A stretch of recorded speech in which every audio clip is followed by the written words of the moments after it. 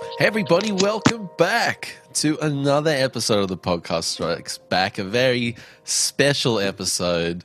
My name is George and you're listening to our weekly podcast from a little bit of a different stage here. We are in isolation and we have decided to move on to video conferencing format. We're not in the same room, but hey, we figured this out. So it's really great to see Connor and Benny. How you boys doing, Connor? We got to be very direct with this video conferencing. So I'm going to be very direct and ask how you've been and how's it been working from home and whatnot. Yeah, no, it's really bizarre and weird times, isn't it? I've just been surviving, I suppose. I'm luckier than most, so I can't really complain. And we've been lucky enough that we've got a setup that we can actually do this, right? Like that's the thing that I'm through. Yeah, well, I mean, we gave it a test on the weekend. Sorry we missed last week, folks. You know, it's unfortunate, but we'll talk about a little bit about that. But Benny, how you been, man? You like your day to day is working at a cinema, and like that's just been totally upended. I know you probably don't want to talk about it too much, but anything to share there? I'll spill all the secrets, no problem. The place is completely shut down, of course. Found out just a few days ago that the government's going to be looking after me pay-wise, so that's really good to hear. Otherwise, I like not to make light of this situation at all. Of course, it's very serious, and we're all looking after ourselves as best we can, and everyone else. But I'm happy as Larry. Like I'm sitting at home 24 hours a day, watching movies, playing video games. I'm living my this is my high school sadist. No, I just figured that like for Ben, this is what winter is anyways. Like he can't go to the beach anymore. So this is it's the apocalypse every year for him. Yeah, well, this is just every school holidays I ever had. So I'm well equipped to handle this. Yeah. Yeah, this is known territory for sure. For sure. Yeah, it's been totally bizarre, but I'm exactly in that camp, Benny. I feel like I've been watching a lot of movies and a lot of TV, and it's been really cool because, oftentimes when we do this weekly podcast, I don't have that much to share. So, hey, is that a segue or what? What have we been watching? I listen, I'm going to just take this. I'm going to take the reins here. Let's catch on what everyone's been watching. I'm going to take the reins here. Before we, I should probably actually wait. I'm jumping the gun here a little bit. I should say this episode is the weekly show, and we've got a Rise of Skywalker 3-month retro review where we're going to be. It's been 3 months since the film came out, so we're going to be discussing that, and we've done a little rewatch, so we're going to be talking about that later. But I'm jumbling this all up. This whole video conferencing's got me in a tiz. Let's catch up on what everyone's been watching, and Tiger King. Everyone's been talking about it. Yeah.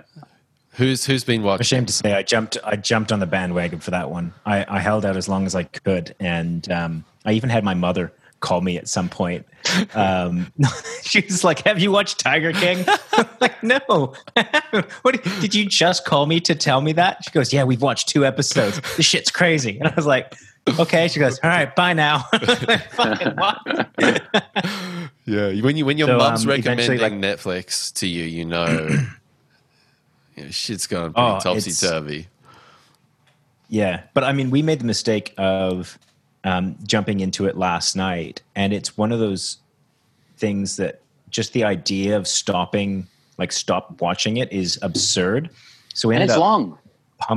It's so fucking long, right? I was just like, surely we're getting to the end now. They're like 40-minute episodes. We got through like 5 episodes or something like that. It was a fucking, It was a school night for me, so I was up until like 11:30, and that was insane. So you guys watched it? You've watched the whole season, or no, like four episodes, okay. I think. I've polished it off. Episodes. Benny, you polished it off. I haven't watched any because I'm not a sheep. Yeah, I'm a fucking lemming, man. Like somebody dies off that bridge, I'm like, oh. No, I've been meaning to get around to it. Out of the 3 of us, you're the only one on TikTok, right? Yeah, TikTok, You bro. fucking You let got to me. get on that shit. You know what? This is just a fascinating case of just a bunch of really strange characters, and none of them are that likable. They've all kind of got a shady past, but, a lot of it's to do with the presentation, Netflix just know how to do this kind of documentary. It's got very similar flavor to Making a Murder. It's got a very similar flavor to The Staircase. So it's just they pump out one of these about every year, and everyone gets on it. And I got swept up on this one, and it was so crazy because I'm such a cat lover. It was interesting to see the stuff that goes on with these tigers and in captivity, and it's so upsetting, in so many ways. But it's just amazing, crazy characters. You couldn't write this shit. It's that crazy. But I enjoyed it. It did start to kind of towards the end. I was like, okay, that could probably been 6 episodes. It probably could have been 5 episodes and had a little more punch. Because it did kind of drag out for a few bits, but overall, pretty solid, I thought. Typical George. Oh, that could have been about half as long. Well, they do really extend these things, though. Well, episode 6, it was just like, he did something. Oh, man, he did something. I tell you what, it was real bad. And it's about, oh, my God, we're going to find out what he did. And it's like 20 minutes. And then you don't find out till episode 7. And I'm like, fuck, this is just, this, like, it's 6 episodes. All right, Connor? How about that? Does that make you happy? If George is whingy, it's whatever the runtime bullshit you're going to pull on me. Okay, let's make it 6 episodes. How does that sound? Huh? That's very accommodating of you. Did either of you watch pleasure. Don't Fuck with Cats? Nah. Look, I got to say, I'm not one that's really big on true crime. I still think that it's... I just don't get as much of a kick out of it. And it kind of seems like it should be right up my alley, right? But I'm just not interested in that very much. What was that one about, Ben? It was about this guy who was uploading videos onto the internet of him basically torturing and killing kittens. And the title of the series refers to the fact that the internet horde, loving cats as they do, essentially hunted this guy down. Wow. It's a fascinating story. It's amazing. It goes places you would not expect. That sounds really cool. Hey, and you know what's... And I think it's a lot shorter than that. Oh, okay. And that's on Netflix? Yeah. I got to say, man, I wish I could find it. Oh, you go, Connor. This is gonna be I was part gonna say, of the I wish I fucking... could find it. Yeah, this is gonna happen. Shit. I wish I could find it. There was a brilliant video that I watched. It's only like maybe 15 minutes, 20 minutes on YouTube years ago about mob justice and how the kind of internet age of mob justice has transformed, how we think people should be treated in those kind of circumstances. And it puts a whole new light onto those kind of scenarios where we feel as though we've done something good because, we, the internet, attacked someone. This guy killed kittens. Yeah, no, I mean, I get it. Like it's the example that they used was fuck you, Connor. The guy the dentist that killed Cecil. Do you remember that? This is a fair few years ago. Yeah, the dentist that killed the big lion. And there's a lot of people that would have felt really justified in going after this guy because he kills kittens, right? Probably watch the documentary, Connor. Watch the documentary. Trust me. Yeah, I probably should do that. I should probably know what it is before I start. You should really, yeah. This guy's like one step up from Hitler, and you're defending him. Yeah. Well, guys, there's two sides to each story. Let's, Please, and even just read about this so we can talk about it next episode. Hey, really got to follow up. Talking about really good podcasts, right? How about that as a segue? But no, like in terms of the investigative journalism and finding about these crazy stories, I've got to say, Ben, I've been pumping this podcast. I just have to talk about it. Something that you recommended me, the Reply All podcast. This is really, really cool investigative journalism across a spectrum of topics. And I'm halfway through this one right now, the call center one with like the scam. I think it's episode 102, 103. Oh my goodness. And how it unfolds and the dedication and also the presentation of the episodes, you know, compared to us fucking mongrels, like this is like really great audio editing. So I highly recommend if you're bored and you want some cool stuff, Reply All Podcast. It's just awesome. Once you're done, you can just go through and pick any episode that like catches your fancy in any way. You can start anywhere, and there's so many fascinating stories. Cool. Anyone else watch anything else? I did a Total Recall double feature. So I watched the 90s. Why? The 1990s. Why did you do What do you mean? The Total Recall's the shit. Go fuck yourself, fucking Conan the Barbarian. And fucking Lord of the Rings. What do you watch? Lord of the Rings. I feel and like Kingdom of Heaven and Prometheus. And that's just on a cycle. I love. Oh, I don't know. Love is a bit of a strong word, but I enjoy all three of those films. Yeah. So yeah, the 90s one, the Arnie one, is just one of my absolute favorites. I'm a sucker for those 90s sci-fi. And the practical effects are just so fantastic. The guy coming out of the body and the weird little baby thing. Yeah. Just so good. And then the Colin Farrell like one from 2012 is just... It's got some really cool stuff, and it pays homage in some interesting ways and effective ways. But at the end of the day, it just goes on and on and on, and you want to fucking gouge your eyes out towards the end. See, I think that's really good elements interesting. to it. I didn't mind the remake, you know, as a pretty stock standard sci-fi film. Like I kind of enjoyed that. But these old sci-fi films, I always find I'm a bit suspect on them. And I really enjoy them because, you know, they were my introduction to sci-fi, right? Like I enjoy them because of that nostalgia.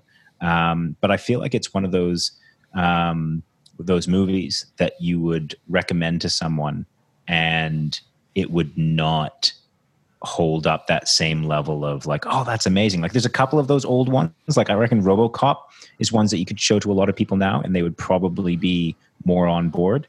But well, I mean, it is Paul Verhoeven. Like those old Arnie ones are always like, I don't know, man. I mean, yeah, it's no. just that Like, I mean, good. it's legit. It's just got so much heart in it, and you know, the narrative. If you compare the narrative of the 2012 one compared to the 90s 91, like the narrative, like you know exactly what's going to happen, like quite early on in the Arnie one. Like it's very clearly laid out.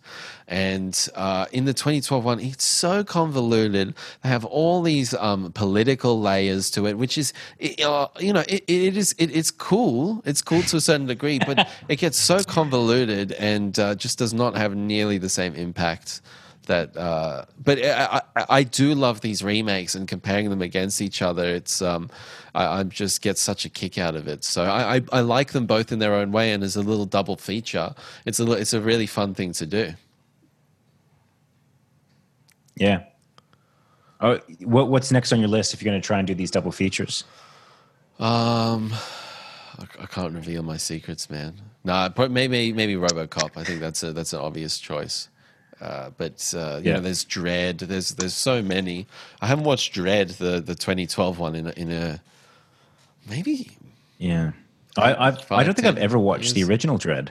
To be honest, I am the law. You're fine. Yeah. You haven't watched the 2012 one in 5 or 10 years? I suspect you haven't.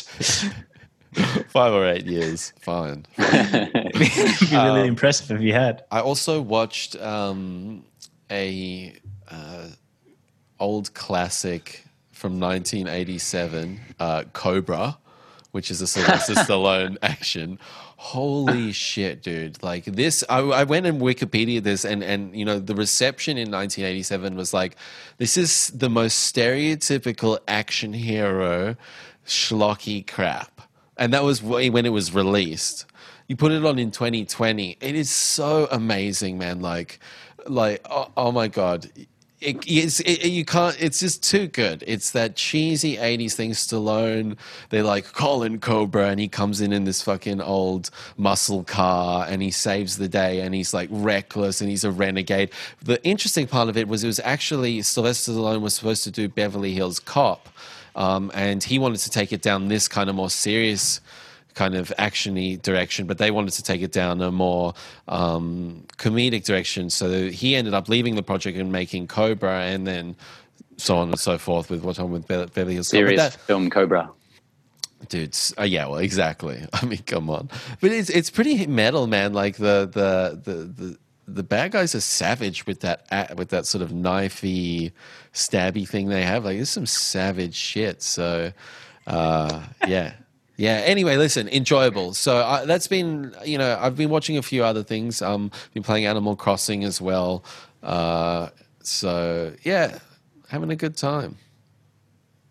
How you like an Animal Crossing, Georgie? Listen, can I be perfectly honest with you? Ashley's playing it.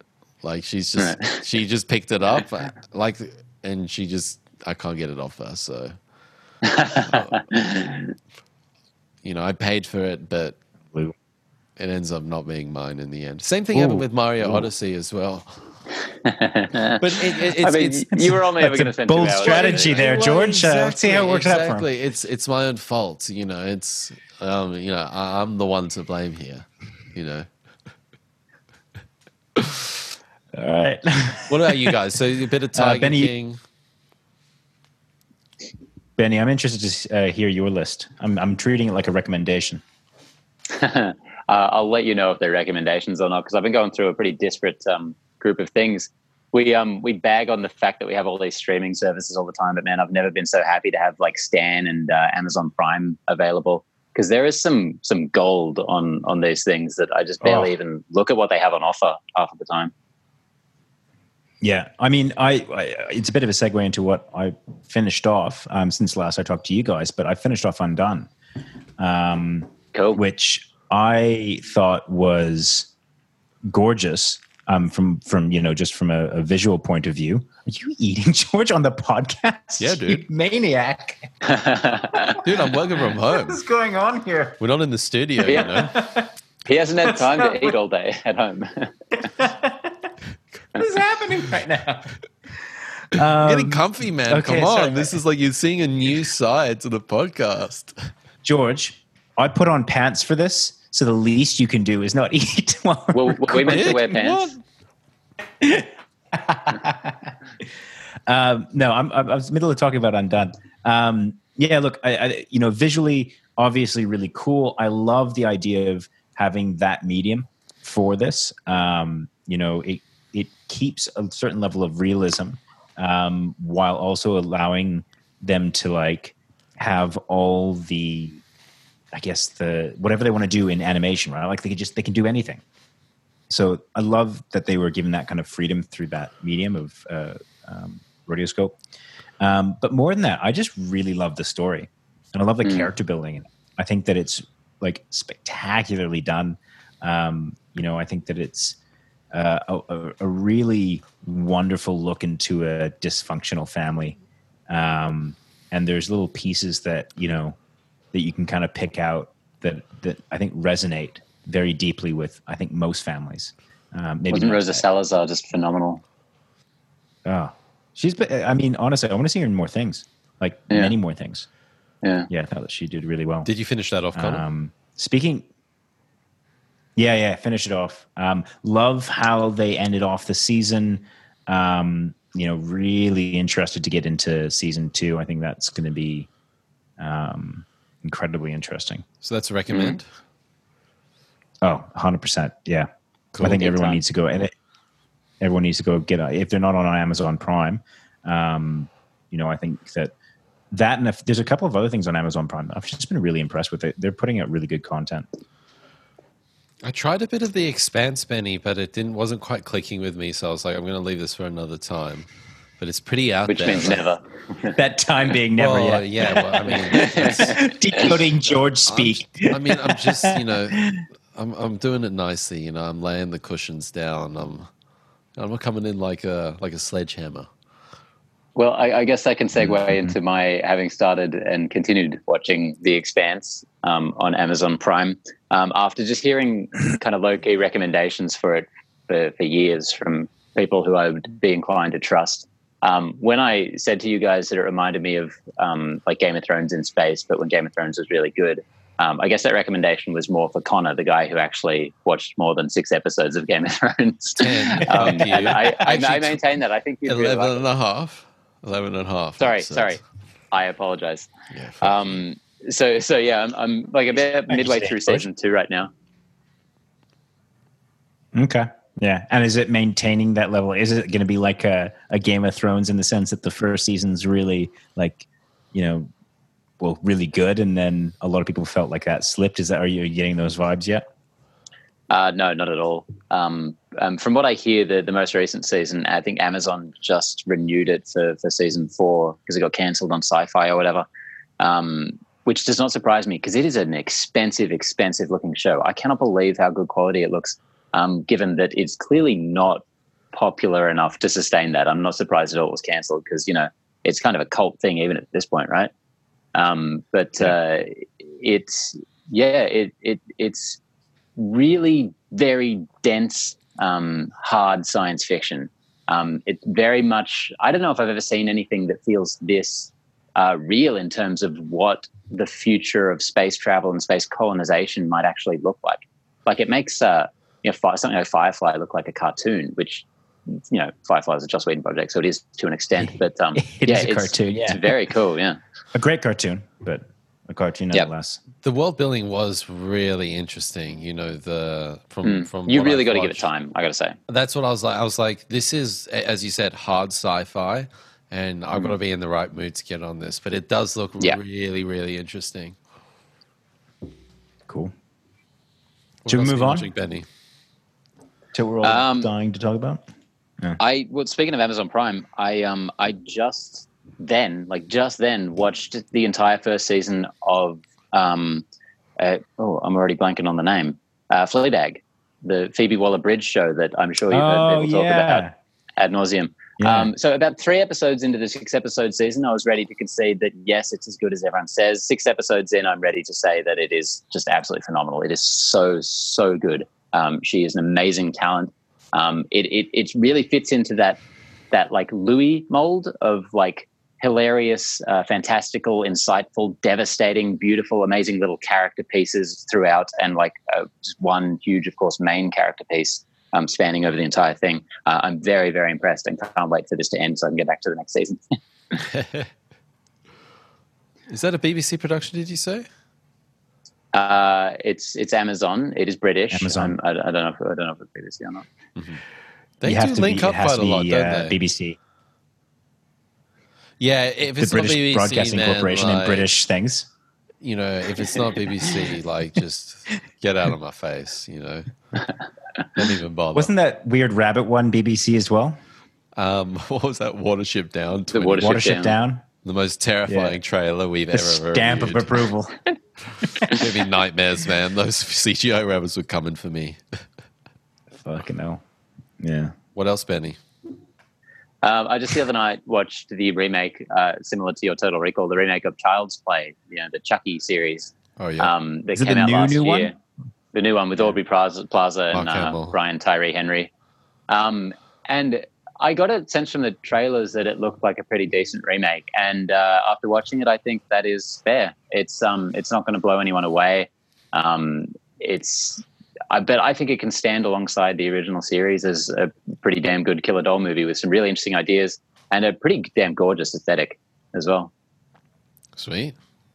And some gory as fuck kills, like really surprising for what it was. How was Mark Hamill's Chucky? Because that was sort of a point of contention that the guy who's always voiced him, wasn't. Yeah, so Brad Dourif has voiced him in like 7 movies and a TV series or some shit. But Mark Hamill took over for this movie. He's perfect for the role. He does a great job. He sounds like Mark Hamill. He sounds like the Joker at points. So it's something you haven't heard him do before, but he's perfect for it. Let's check this out. I think you might dig it. What else, Benny? And also, while I've still got you guys, I forgot to mention the last couple of movies I actually saw theatrically I saw the personal history of David Copperfield, the one starring Dev Patel, the Charles Dickens adaptation. Yeah. Really fantastic. It's from Armando Iannucci, the guy who did Veep and what's that movie, the Death of Stalin. So it's very, very strange, because you know how the Death of Stalin, I don't know if you guys have seen it, I can't remember, has all different nationalities and accents playing these characters, which really frustrated a lot of especially older viewers in my experience, which I found hilarious. That's not the accent that's from Russia. Exactly. This movie pushes that to a whole next level, and I love it. This is the first movie I've ever seen that has completely and utterly race-blind casting. Dev Patel plays the lead. Both of his parents are white. You have Benedict Wong in a role. He has a black daughter. It's just like really immediately distracting from the beginning. But once you get used to the fact that this movie is doing that, it's kind of wonderful in some way that I can't really justify. But I really thought it was cool. And the movie itself was just it's almost unbelievably charming. It's one of those things like with Death of Stalin, I think it would have been really upsetting. Upsetting might not be the right word, but like just kind of off-putting if one person had a Scottish accent and then the rest had Russian. But because everyone just had, all these accents, it was kind of like, all right, well, they're just going full bore with it. Like it's an actual choice that they're making. And I think that I feel as though that's what they did in this one as well, which is that it's as if it's not a historical document. It's a film. Yeah. Yeah. But I mean, I think that there is merit to people being like, that's not how it happened, or, there's a fine line between taking artistic liberty. Yeah, exactly. There's a line between, artistic liberties and, what can come off as either being lazy or, whatever have you, right? So it depends entirely on the project, of course. Yeah, I think that's what people don't take into account is like context. What is where are we going with this piece? Are we trying to do a very sort of one-to-one sort of a reenactment? Or in the case of Death of Stalin, this was this had so many comedic edges to it. It was so fourth wall breaking. It wasn't like a clear representation, this is a film, from a year, 50 or 60 years later, looking back at another time. There's so much in there. You're just panicking with his history. Stalin is what year? Hey, fuck you, you little bald motherfucker. Hey, well, talking about motherfucker. I wasn't judging. I was noting. Oh no, sorry, Benny. You had a couple other things that you wanted to. One last thing. The last thing I saw in theaters, possibly ever, who can say, was Pixar's Onward. You saw that? The Chris Pratt, Tom Holland new fantasy. Yeah, the last 58 times I've invited you to a movie, you haven't come, so I kind of gave up on this one. Oh, come on, 54. Please tell me it was just. Give me this. Was it surprisingly good? Like, did you enjoy yourself? That's a pretty perfect way to describe it. I wasn't entirely surprised because it's Pixar and I still have enough faith in them, and I thought it looked pretty decent. But I will say, for like, it cocoed me because for the first like 2/3, 3/4, it was pretty good.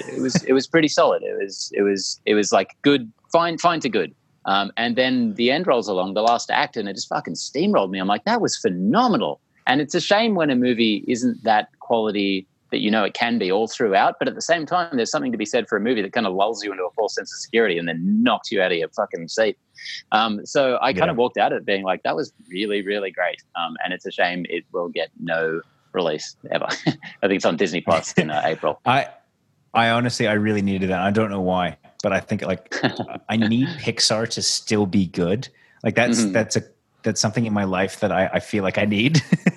You guys been getting punked. But, I enjoyed it. You guys been getting punked by Pixar for the past decade, all right? Let's see. Let's do a review when it comes out on Disney Plus. We did the. I thought you were gonna. Yeah. We did. Jesus, relax. All right. Well, Benny, that was some good recommends. Connor, what are there any other than Tiger King? Anything else of notes that you've been watching, dude? Apart from that, and Undone, me and my fiance, we try to keep up to date with the Hamish and Andy podcast. For people in Australia, you'll probably know who they are. They're like TV/radio personalities. They were super relevant 15 years ago. Is this 2011? Like what? I still like it. Do you remember Richie Benaud, mate? Yeah. I'm pretty sure they have one of the most popular podcasts in Australia. So, I've been listening to Fitzy and Whipper. Thank you very much. The normies, yeah. Much. Sorry, my bad. They weren't even relevant in 2011, let alone now. Fuck off. So we listened to their podcast a lot, and I had never really gone through they've got these like really hilarious TV shows where they do these kind of like travel expeditions overseas. And so we kind of went through their back catalog. And, a lot of people will have seen a lot of like the highlights that come up on YouTube of them doing ridiculous things. And so we went through that, and I was really, I was all over the spectrum. There was stuff that was like, well, that was why there's lots of highlights out there and not the whole shows. And then there was other parts where I was like, oh, this is fantastic. I could watch this all day. So we spent quite a bit of time doing the backlog of that. Apart from that, I haven't had any more time to, unfortunately, to go check things out. I was really counting on Ben to give me some sweet recommends while I got one last time. Yeah. I just watched today because it was already on Amazon or Stan or something. I just watched that movie Swallow. We saw the trailer for a while ago, but that like housewife, creepy, the rich husband who's just like eating marbles and like pins and really, really intense looking. And it's not exactly what I think the trailer was kind of indicating it to be, but it was very, very good.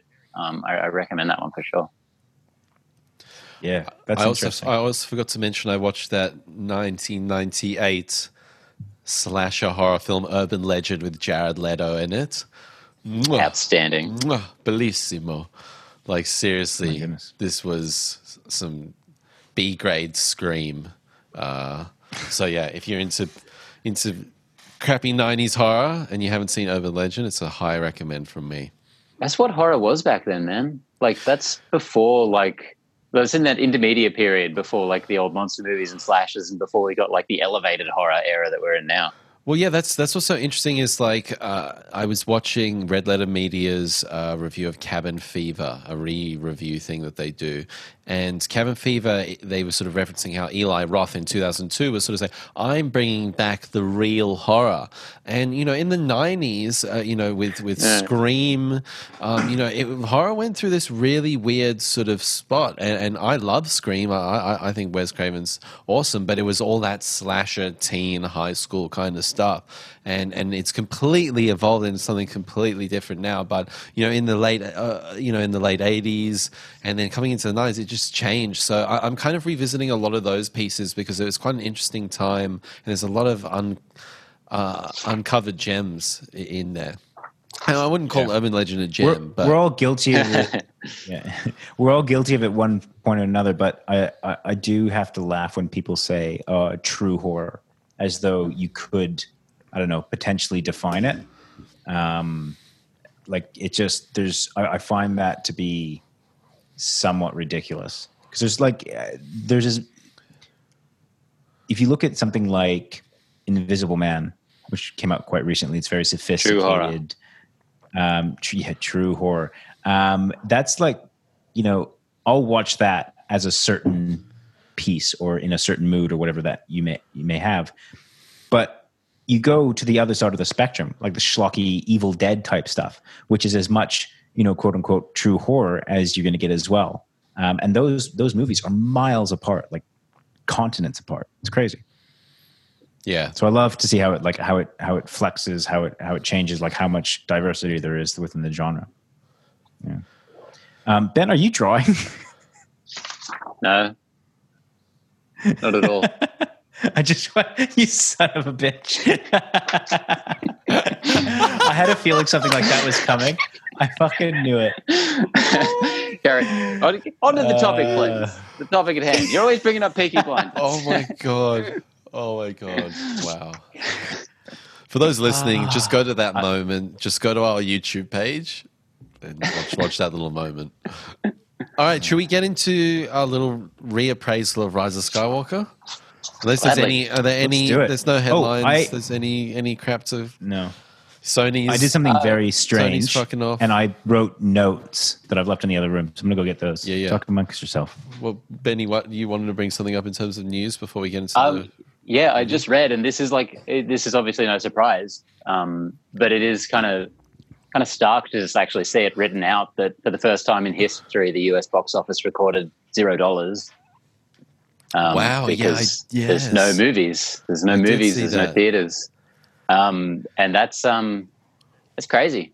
Doesn't mean anything because all the theaters are closed, obviously, but it's just weird times. Yeah, absolutely staggering. Absolutely staggering.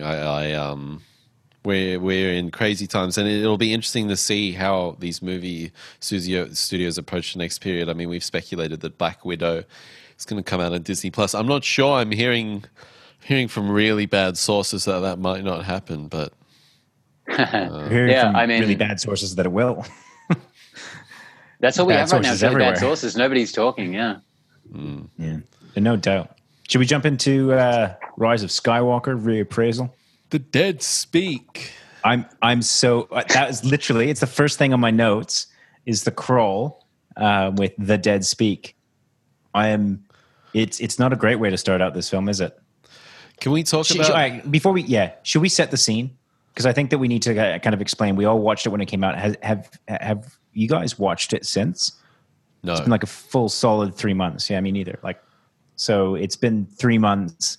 I think we all had a feeling that this was a movie that was going to change over time in terms of our opinions, and I think that's exactly what's happened. So yeah, let's get into the good, the bad, and yeah. And I think just as a top line from you can go listen to our old review, but I think we all generally quite enjoyed it. I don't think we thought it was the most profound or mind-bending piece, but it was kind of like a greatest hits of Star Wars, crowd pleaser, and had great little action sequences, and really kind of kept attention the whole way through, and was enjoyable. Yeah. It was fan servicey for sure. Yeah.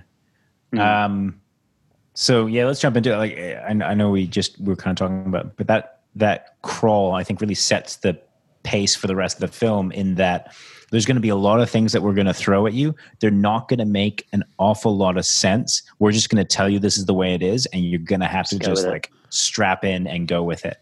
And I think maybe that's the best way to do this film, considering what they were planning on like doing for the rest of the film. Maybe just open up with the most ridiculous, like the dead speak.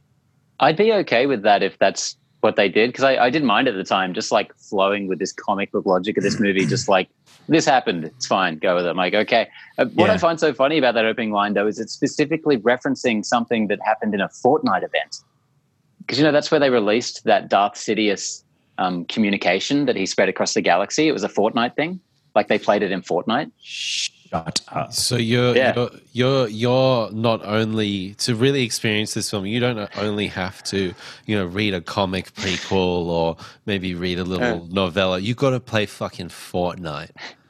Yeah, I think that's really a testament to a lot how of strong the Fortnite brand is. Yeah, it's in Endgame too. I guess that is 100% true. 100% true. But I think that's, there are so many skimmed over details in this film, and you kind of, it's there is so much in this film that you're whisked along. And as you said, Connie, it's just kind of like, you just got to accept it.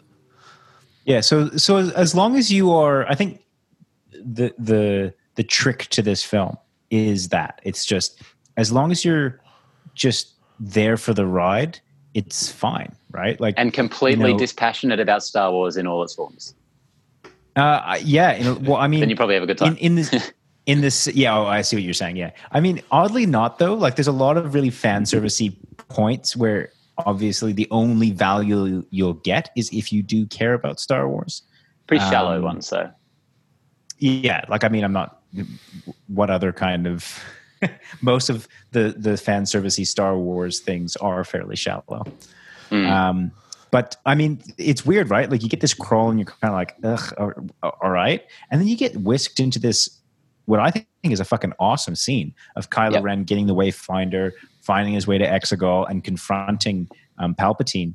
I mean, that whole sequence, you know, again, if you ignore the absurdity of, you know, Palpatine being alive, which at that point I was even kind of like, cool, like let's roll with this. It's a good time.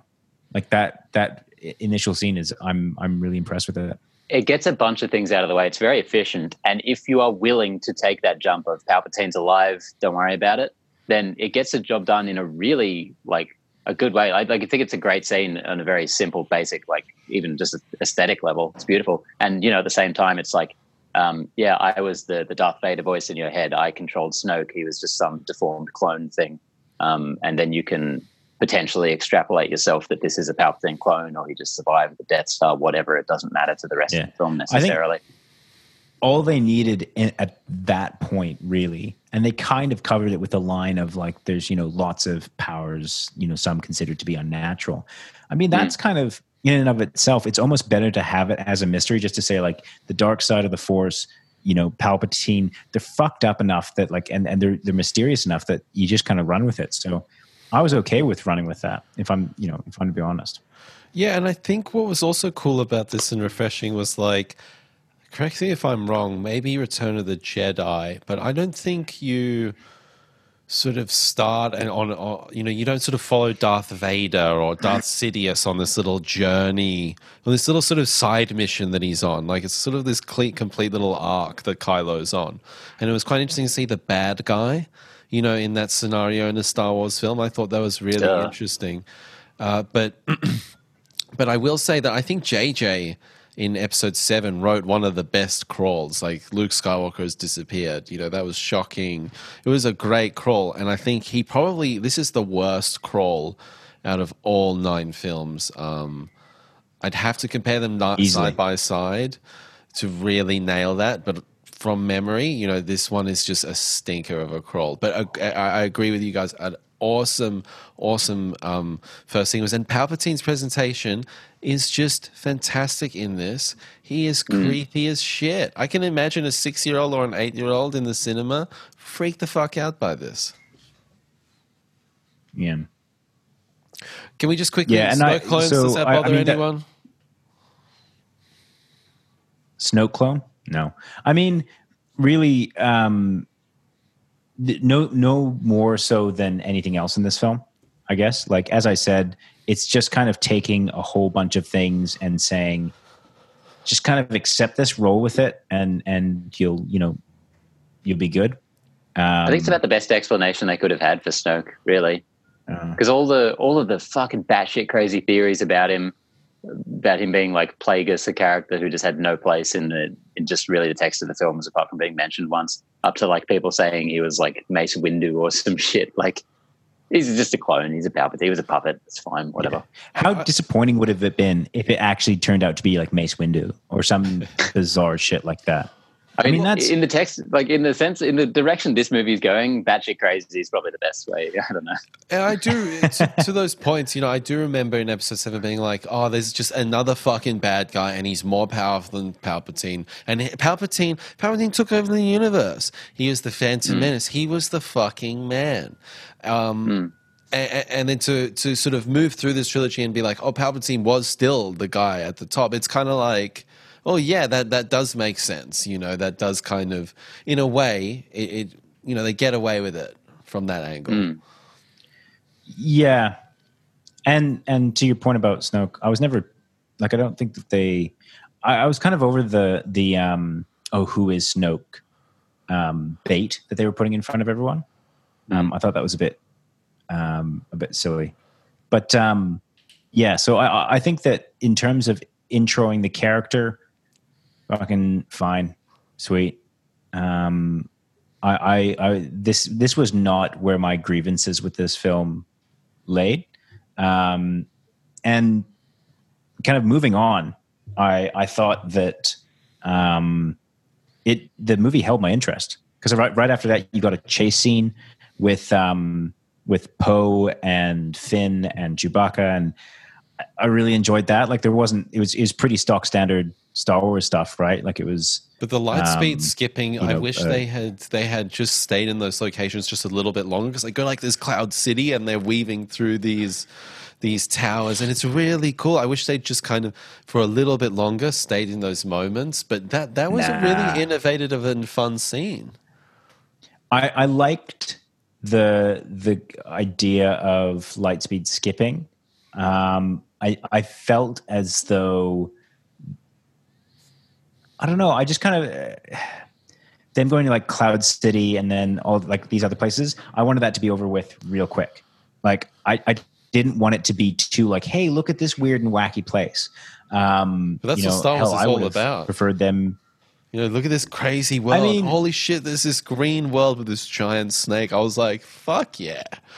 You don't tell me anything. But it felt like cheating, that. Right? It felt like it felt like cheating, and like it just gave you like 2 seconds of it almost. Like I love how when they like jump into a planet and you can kind of almost feel as though it's like lived in, like when they go to Kijimi or whatever it's called. I guess that's why I thought it was innovative, that kind of fresh.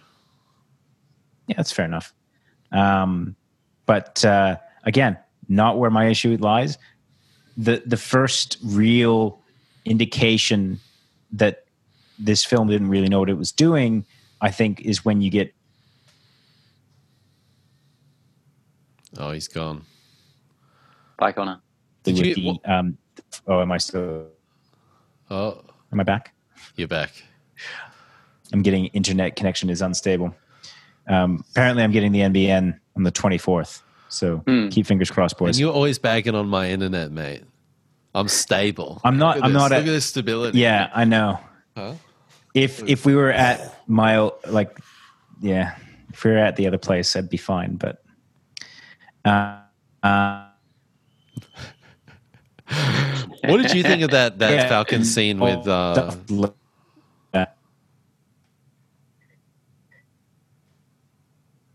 What did you think of that Falcon scene, Benny, with Poe and Finn? It was fine. It's very J.J. Abrams. I think it's Chris Pine on one of the Star Trek movies had the anecdote that he was trying to get some acting direction from Abrams. It's like, what am I trying to actually do here? What do I convey? And Abrams just like, just come in and be loud and fast and get the scene into the next thing. I'm like, yeah, it does it. You don't have time to think about anything when Abrams is on doing his thing. Loud and it shows when they try and do slow things down and they try and explain the plot at all. Because like that's when they're all sitting around in a group and Poe's like, oh, it's our worst fears have been realized, shit like that. You're like, oh, fuck me, this is painful. I felt embarrassed. Really remains in that the chemistry between all of the new characters is as strong as it's ever been in this film, from the beginning right through to the end, I feel. And that all that stuff, honestly, Dana with those crazy sort of squid alien guys and the speeder chase and the snake underground, and then her force lightning the tree. Like, I love that sequence. I think that's fucking awesome. Yeah, like all the like I said, when they're not sitting around and explaining things, this movie is really good. Like it's a lot of fun, and that's what I mean. Like if you don't think about the plot too much, you're having a good time. It's literally when they slow down and try and explain things. Like, and it's not even just that they take too much time to explain things. It's they don't even explain things very well. For a movie that has too much exposition in it, I don't know what the fuck is going on. Right? Like there are. I like where he's paused.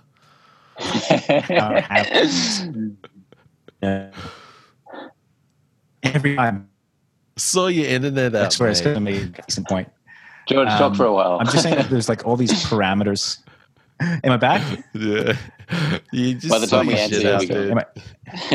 Yeah. All I'm saying is that for a movie, like they seem to just kind of like they don't explain the parameters of certain things. Like especially with like, you know, this whole idea of the Jedi being with me. All right, what the fuck is that actually? Like, what does that mean? Like, you know, that was never really explained. 1,000 generations as the Jedi live within her. Duh. My bad. Maybe they did explain it though. Yeah, I think that there's some really great stuff in here. I love the scene with Kylo coming into the sort of meeting with the generals, and he force chokes that dude and slams him on the ceiling. Like, that's just badass, and the kind of stuff I want to see with a sort of Sith overlord. Yeah, it's a very different energy than Vader. Vader was a little bit more, there's a stillness about him that made him very creepy. Whereas Kylo, it's perfectly shown in the first one where he goes ham on that with his lightsaber on the console, and everyone is just kind of stepping back. I'm like, fuck, that's like, I really like how they've gone that direction with the character. Yeah, and I love the scenes in Kojimi. I think there is a little bit of a lull there, but I kind of like the World War II oppressed feel that those sequences have. Babu Frick is really fun. C-3PO, man. Yeah, C-3PO. This is probably C-3PO's best performance. Definitely. Probably. Which one is he better in? Maybe for episode 4. Because, you know, he is really so much more of a key component of that, especially in the front half of that film. But then JJ really plays with, you know, everyone bitches and says JJ took nothing from The Last Jedi. He took a few things, and one of the things he did take was the Force Skype, and he took that to the next level. And some of those battles that Kylo and Rey have are really, really sick. I just get such a kick out of those. Honestly, the best thing about the new trilogy is that mechanic that they brought in. I think that's such a cool thing.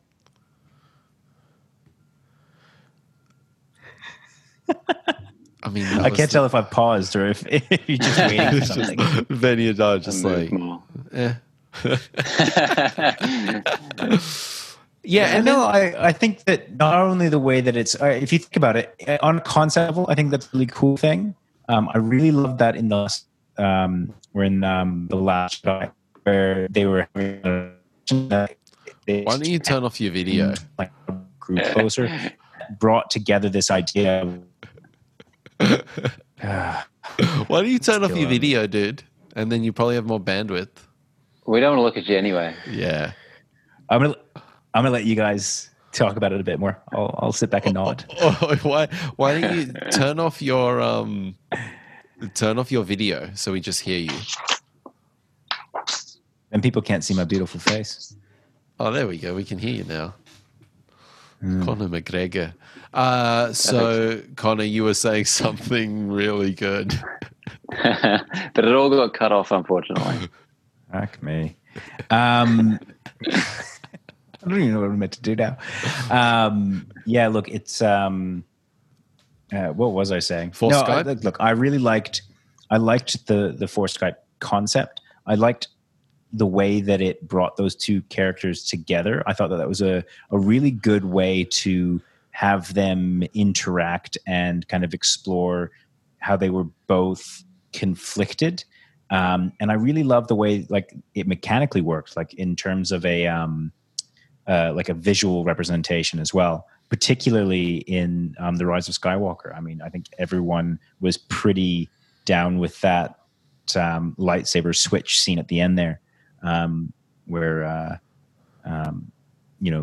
he kind of like goes behind the back and pulls out the line. Got a good meme out of it, at least. Yeah, I think if nothing else. Yeah, I mean, we didn't hear anything of what you said, so.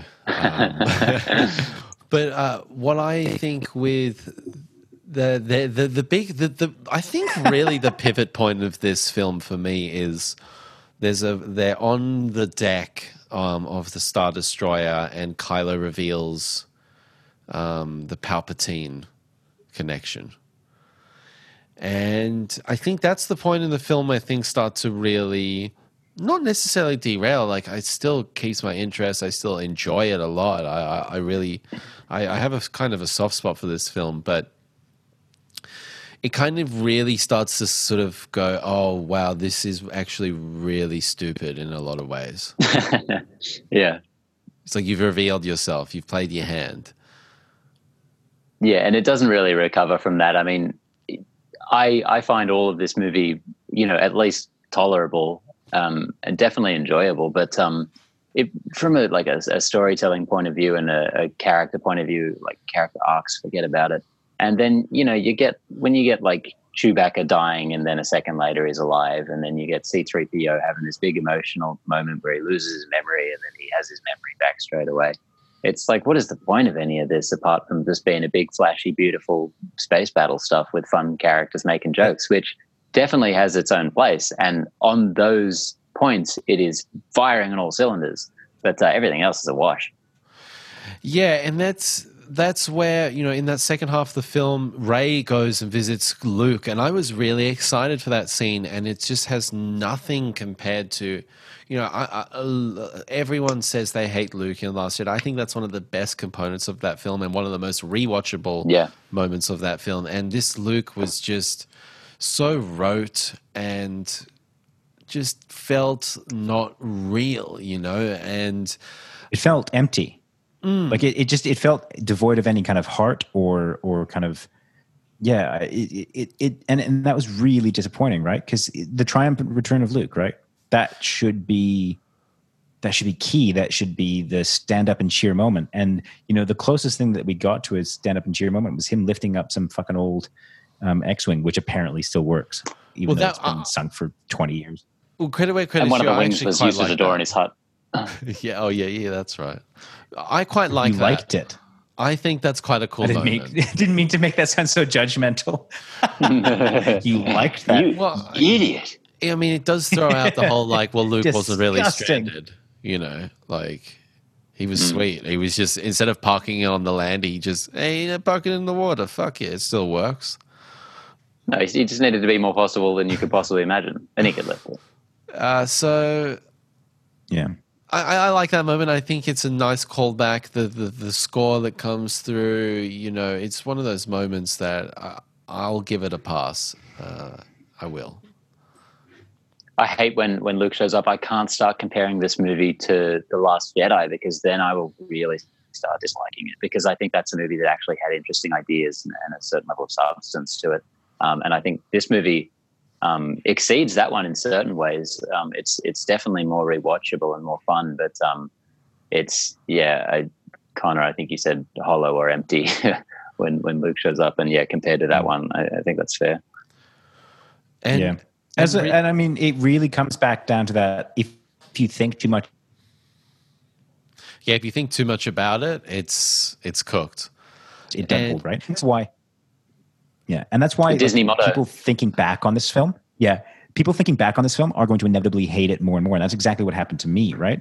I spent the last 3 months thinking about this film, what could have been, all the changes that I would have made if I could have jumped in the seat or anything like that. And it makes you resent this film. But one of the things I did enjoy, brand maintenance. Yeah, but one of the things I did enjoy was when I chucked it on again, I was like, oh, actually, this is kind of fun. It's one of those movies that you just have to enjoy in the moment, and it's just going to inevitably become less and less good, I suppose, as time goes on. Yeah, I mean that puts this more in the realm of your Fast and Furious movies. Well, and also the production budget of this film was $275 million. It's one of the most expensive films of all time, and it shows. See it. It looks beautiful. They have put this together from a technical level. This is just outstanding work. Yeah, I think this is one of the most beautiful productions ever put to screen. The thing that really had me kind of buzzing on it so positively after the first couple of viewings in the cinema was, in a big part, just the look and feel of it. It felt so real and tactile. You have all of these, animatronic creations and puppets and shit, which as as to any degree that I am actually a Star Wars fan, that's one of the things I really appreciate about the franchise. That's seeing these new worlds realized in a way that is real, is so important. Looking at some of the things they made for like The Force Awakens, just these big CG things, even though they wanted to say they were doing more practical stuff, they lathered over a lot of it with CG faces and shit, and none of it really sold for me. Whereas this movie, I think, nails that on every count. Yeah, even Maz Kanata, she's practical in this, and I think Maz Kanata looks and she looks awesome. like E.T. She's like the first thing I've seen since the 70s that really reminded me of E.T. And as a huge E.T. fan, I'm like, that is such a beautiful thing. That is puppet for like 2 seconds. Less butthole eyes, more E.T. Yeah, and then the biggest, I do love the final Palpatine scenes, but it really doesn't make much sense. And no, the final. First of all, just quickly, one big nitpick is if his plan is to make her kill him so he can take over her body, don't tell her that that's going to happen if she kills him. Yeah. Just piss her off until she kills him. Easily. I mean, but this is the thing where I said that there were no parameters set, right? Like there's no understanding of, does she have to kill him in anger? Is there like an intent thing? Like does that mean that he killed is his master, like Plagueis, him? Like, again, it just didn't, there's a lot of like little kind of things that weren't explained very well. There'll be visual dictionaries coming out for the next few years that explain each little bit. And that's the problem, right? Figure it out. and I'm a fan of show don't tell. But in this case, there's neither. Yeah, the audience was just kind of left in a Yeah, I can't actually watch this film from the perspective that Palpatine is a clone in this. It just shits me that hard. But I'm like, it doesn't matter. He's Palpatine. He's a badass motherfucker. He took over the universe. Deal with it. But also the one interesting thing is in this he talks about the Force dyad, and I read all the leaks up until this, and in the leaks you sort of saw the development of, I think JJ was messing and tinkering around with these final sequences to the last minutes because there was a lot more stuff here, and one really big component of this film was this introduction of the Force dyad, and he talks about that, and that was actually going to be a much bigger part of the film, and part of it's kind of like explaining Force Skype and saying, these guys are the Force dyad, this duo that comes along every X many thousand years, and Palpatine's going to absorb their energy. But, it got glossed over, and it's mentioned. It's nothing in the film. Yeah, but it's interesting that it's still in there for a split second. But it's pulled out a lot. The problem is that they showed it, and then they gave it a name, and then they expected people to just understand what that meant. Right. And I think that they were trying to have their cake and eat it too, right? They were trying to kind of like show this connection. And then they were going to bring in some lore, and they were going to like try and, it's really difficult to explain lore or to show lore, right? You need that thing at the beginning of the movie where like once in every 1,000 years, a dyad in the Force comes around. And you're like, okay, that was cheesy, but I'm never going to be able to read a crawl in any other voice now. You've ruined all of Star Wars. The dead speak. Oh, no. I thought also the way that Rey actually takes out Palpatine in the end was pretty piss weak. It's like, one lightsaber. So weird. No. 2 lightsaber, go die now, evil Sith Lord. Like, I'm sorry. Even if I'm most positive on the film, I don't really get what was happening there. Imagine if 1,000 generations of Jedi who live within her showed up. That would have been pretty cool. There should have been Force ghosts all around her. Yeah, it should have been so fucking bizarre. Neeson with his face replacement, like DH Liam Neeson, DH this bloke, DH that bloke, get them all in, bing bada boom. Honestly, the most bizarre thing about that, I was thinking about it made zero sense that, the whole idea, like her whole thing was that she needed to connect with these past Jedi. And I was like, okay. And then that clearly wasn't enough, but adding a lightsaber was like that just didn't make any sense. Like I was really weirded out by that piece. And that's part of the DNA of this film is we've talked about it at nauseum on this. It's just it's flashy, it's cool, double Moments. lightsaber with lightning, dead, but at the end of the day, it doesn't mean much. What's everyone's opinion 3 months later on Raylo Kissy Kissy? Oh, I love you. I could have Up, done down. without that. I mean, I like that. Look, that wasn't actually what I had an issue with in terms of that scene. Like I was like, you know what? Fine, yay or nay. It doesn't really matter that much to me. The thing that I hated was the timing of it all. Right? It was she dies, he resurrects her, they kiss, he smiles, and then he falls down like 2 seconds later, and you're like, wait, what the fuck It's just almost like happened? a comedic feat. It is, seriously. And it certainly elicited a lot of laughter in the sessions I went to. Really? Oh, yeah. Huh. I think, Yeah. if only because of how lame it was, I could definitely do without that part. I don't think it was unjustified. I think as far as like random hookups go in movies, it's like a lot better than Captain America's. But it's because, they really set up a strong connection between those characters. But it's just like risk and reward. What were they hoping to get out of it? Like leave it to the online fandoms, the shippers, to just imagine that it's happening. Yeah. Yeah. This is a bit of a side and aside, but I decided to look up Force Dyad. And of course, it's in the novelization that you find out that there's a prophecy. Of course, it was. Of course. And that Sidious had tried doing it before, and Plagueis had tried doing it before. Like all these like fucking. It's so ridiculous. You're like, I'm so over this with Star none of Wars. this was actually explained in the film. Like, is this franchise going to be able to recover from this shit? Because I'm starting to like. I think Rise of Skywalker is really dope, and I think it could be my favorite out of the latest trilogy. Like, if somebody tells me, "Hey, you got to watch one of these 3 films right now," I'm probably going to say the Rise of Skywalker because it probably whisks by the most and is the best. The bad sign for this trilogy is the one you just want to get rid of the quickest. Yeah, well, I mean, oddly enough, I know that's what you meant. I quite enjoyed Force Awakens. What would you go, Benny? I would say The Rise of Skywalker because it's exceptionally well made. It's beautiful. It's enjoyable. It's fun. It's just really cracks along, and it doesn't have any of the baggage that The Last Jedi has with it. Not as on the surface, at least, in that that's a movie I really wanted to have a great sequel because I think it's a great movie, and unfortunately, it kind of doesn't. As much as I may, whatever day it is, like The Rise of Skywalker, it's not a great sequel to that movie by any means. So yeah, I would watch The Rise of Skywalker as well. Also, I hate The Force Awakens. I didn't mention that goes without saying.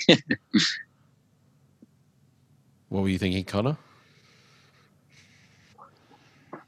I can't think anymore because then I'll have to think about this film. I just enjoy. This is one of those. Honestly, this is one of those movies where you just need to put it on. I think that. Look, I'm not mad at any of these new films, despite what I've just said. You put any of these new trilogy films on, I'm going to enjoy myself. I'm going to watch it. I'm going to have a good time. I can pick apart any of them. I'll give you specific examples as to why a bunch of these are just real shit. But at the end of the day, I have no problem watching them and I have no problem enjoying them. So, and that's where I sit with it, really. There's probably never been a single worse entire trilogy made up of like pretty good to really good movies. Like, because I think as a whole, as a trilogy, I think it's terrible. I think it's all over pretty the much place, incoherent. Yeah. But of course, the individual movies are pretty decent. So it's really weird. Each one kind of exists in its own little vacuum. It's quite bizarre. Yeah. Especially when it was being coming out from Disney right alongside the complete opposite end of the spectrum, the MCU, the greatest example ever of like inter-movie continuity and wrangling all of these properties at the same time. They just had 3 movies in one franchise, one story to tell. couldn't manage that. It's so bizarre, and I still think that like it's a bit weird when you think about the prequels and the new trilogy, in that it seems as though they kind of went polar opposites, right? Like the original one had a certain continuity and a certain overall plot structure that I really enjoyed, but individually those movies were shocking. And then you've got the new trilogy, which individually the movies were great. Like they're really well-made films, but in an overall plot structure way, it's all over the place. It's a fucking jumble and a mess. I do have one last thing that I want to talk to you guys about. How do you feel about Rose?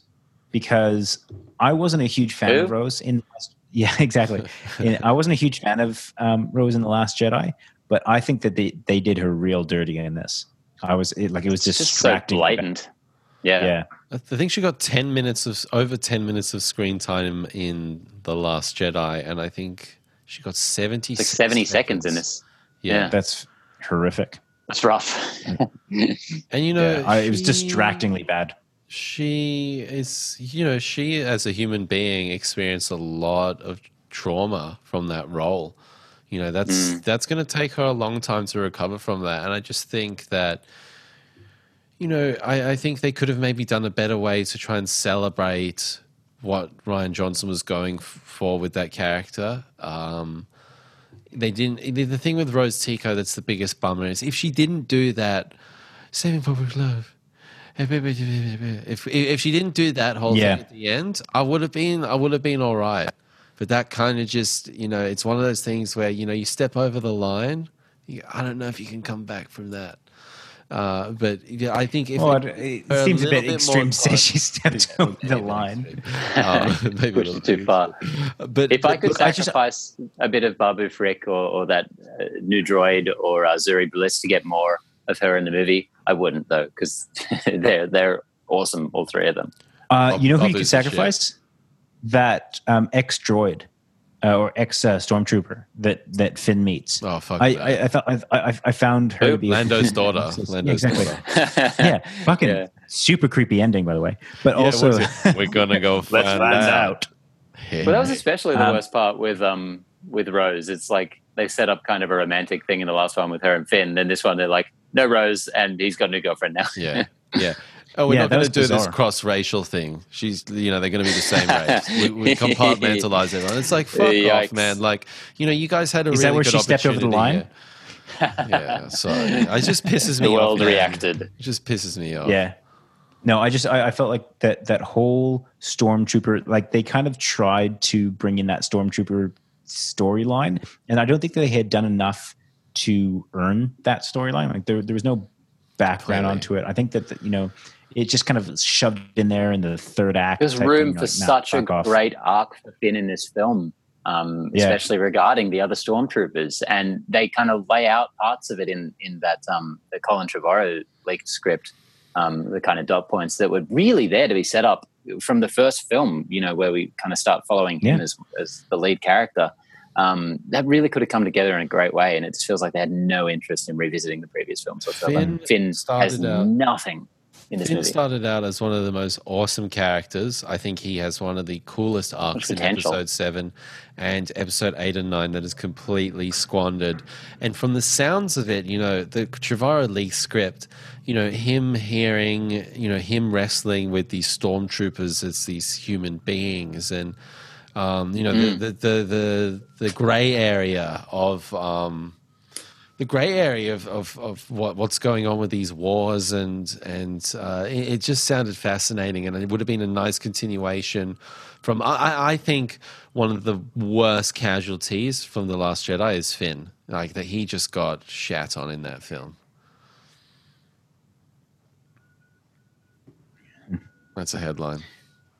Anything else that you guys want to touch on? Yeah, Georgie, you mentioned the gray area. I mean, how could we not mention the gray area of the Force itself? There were so many rumors and so much speculation about the gray Jedi or the gray Force user that Rey would become, which I thought was such an interesting route for the franchise, given the kind of shades of gray that they were introducing with Kylo Ren and Rey that were, really not present in the original trilogy. That was quite black and white, sort of the point. I think that was another missed opportunity because, Yeah. you know, we had that such an interesting thing in The Last Jedi, and I hate to harp on about that. I hate to even think about it because what a missed opportunity it all is. But about, you know, killing the Jedi because the Jedi were wrong in the prequels, and to really canonize that as being the point of the prequels because it's kind of muddled in them is so interesting. But I feel like they don't bother with that at all. She's just a Jedi at the end of this one. Yeah, man, It was really such bizarre. a shame. Yeah, and you know that kind of again sums up this movie. There's no room for subtlety. There's no room for, you know, expanding on really good arcs. It's just it's very surface level, and a lot of it's really fun. Like if you look at the surface level chemistry between all those main characters, there's so much chemistry, right? And it's really enjoyable to watch.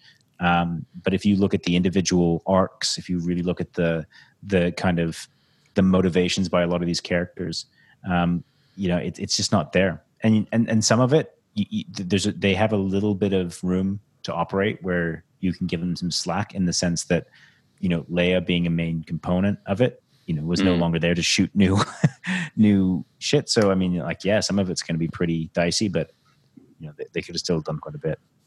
And I think the sound, you know, Trevorrow's script with the Grey Jedi, you know, that speech that Rey gives at the end where she's like, you know, I will not reject my anger. I will, you know, I will embrace, get laid. You know, I'll embrace love. You know, all these things were taboo across these different, you know, I'm going to get some Kylo dick, you know what I'm saying? But, you know, like that was such a fascinating idea. And I completely agree that the Grey Jedi thing, you know, let's hope that they can bring that in down the track, because I don't really know how you can bring that in a prequel if the dogmas are so set up in that way. You know, you kind of, this was the time to do the Grey Jedi. You know, we've had 9 films, we've had these 2, you know, these polar opposites, and now But it's too late, right? I don't want to see it now. Well, I want this gone. timeline, the Skywalker, to be done. It's gone. No, but I mean the opportunity of the Grey Jedi. Like, I don't think you can do it in the Knights of the Old Republic. Maybe you can. Maybe I'm. But I think this is a future thing. This is like we'd have to do 500 years in the future after Episode 9 to bring in the Grey Jedi. You know, I don't think. I think they've kind of fucked themselves by not bringing it in here, and it was a really great opportunity. Yeah. And really all we get at the end is that little scene with Luke and Leia, and it's, you know, it's fine, but I don't get any emotional connection there. It's trying to say, you know, those are our parents, but, you know, Leia's, we haven't really talked about Leia in this, but yeah. What's your last name, kiddo? But who are you? Ray. Specifically. I need you to say a last name. What's your social security number? Can I give you guys the biggest missed opportunity in this entire thing, realistically? When they're at that festival, and the little worm kid comes up to Ray, and she goes, you know, what's your name? She says Ray. Goes, no, I want to know your family, Ray. She says, well, I don't have anyone. She should have looked at her dead in the eye and go, Ray Solo. Ray Solo.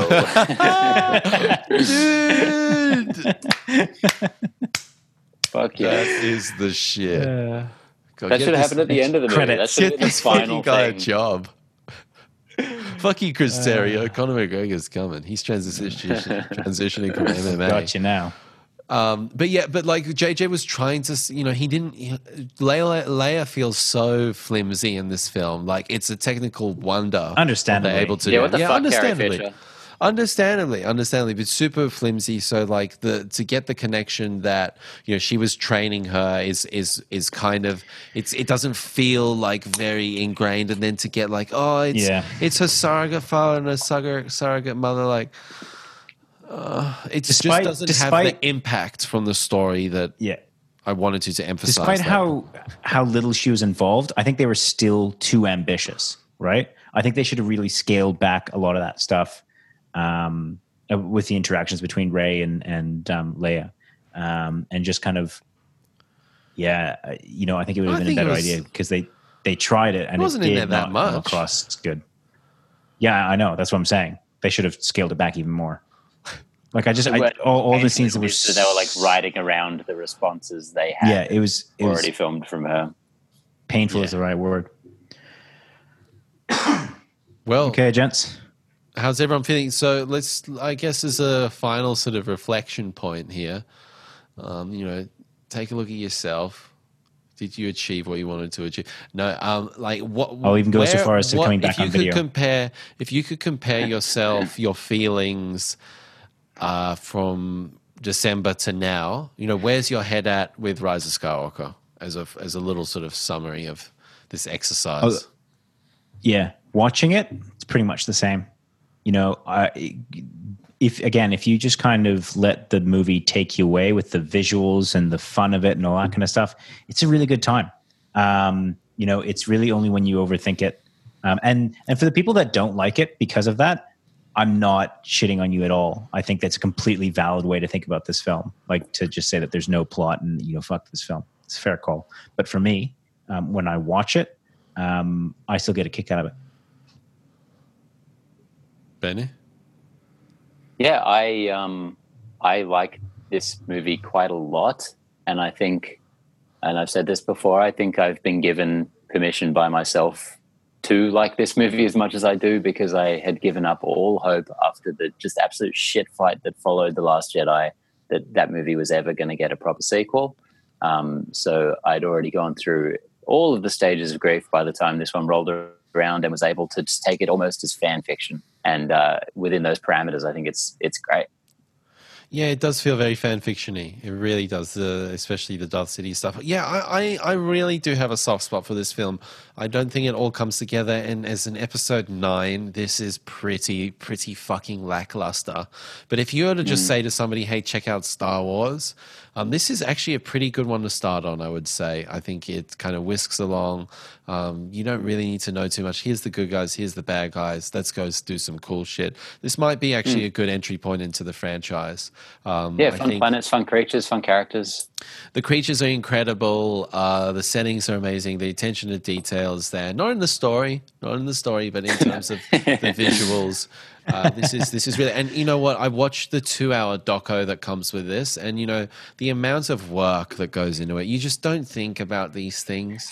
We criticize and nitpick all these films, but like the amount of man hours that goes into these things, as you say, Benny, it's a miracle these things get made. It's fun. It's Rise of Skywalker is a fun time for me. Well, yeah. That was fun. That was. I enjoyed. Sometimes a film, when we do these reviews, we're like, we come out and we're guns a-blazing on a film, and then a couple months later, it's, how are you going? But I think Rise of Skywalker's kind of maintained a pretty solid level. So I think, I don't know if you guys, are we done here? Is this I think that's episode? It. Oh, no.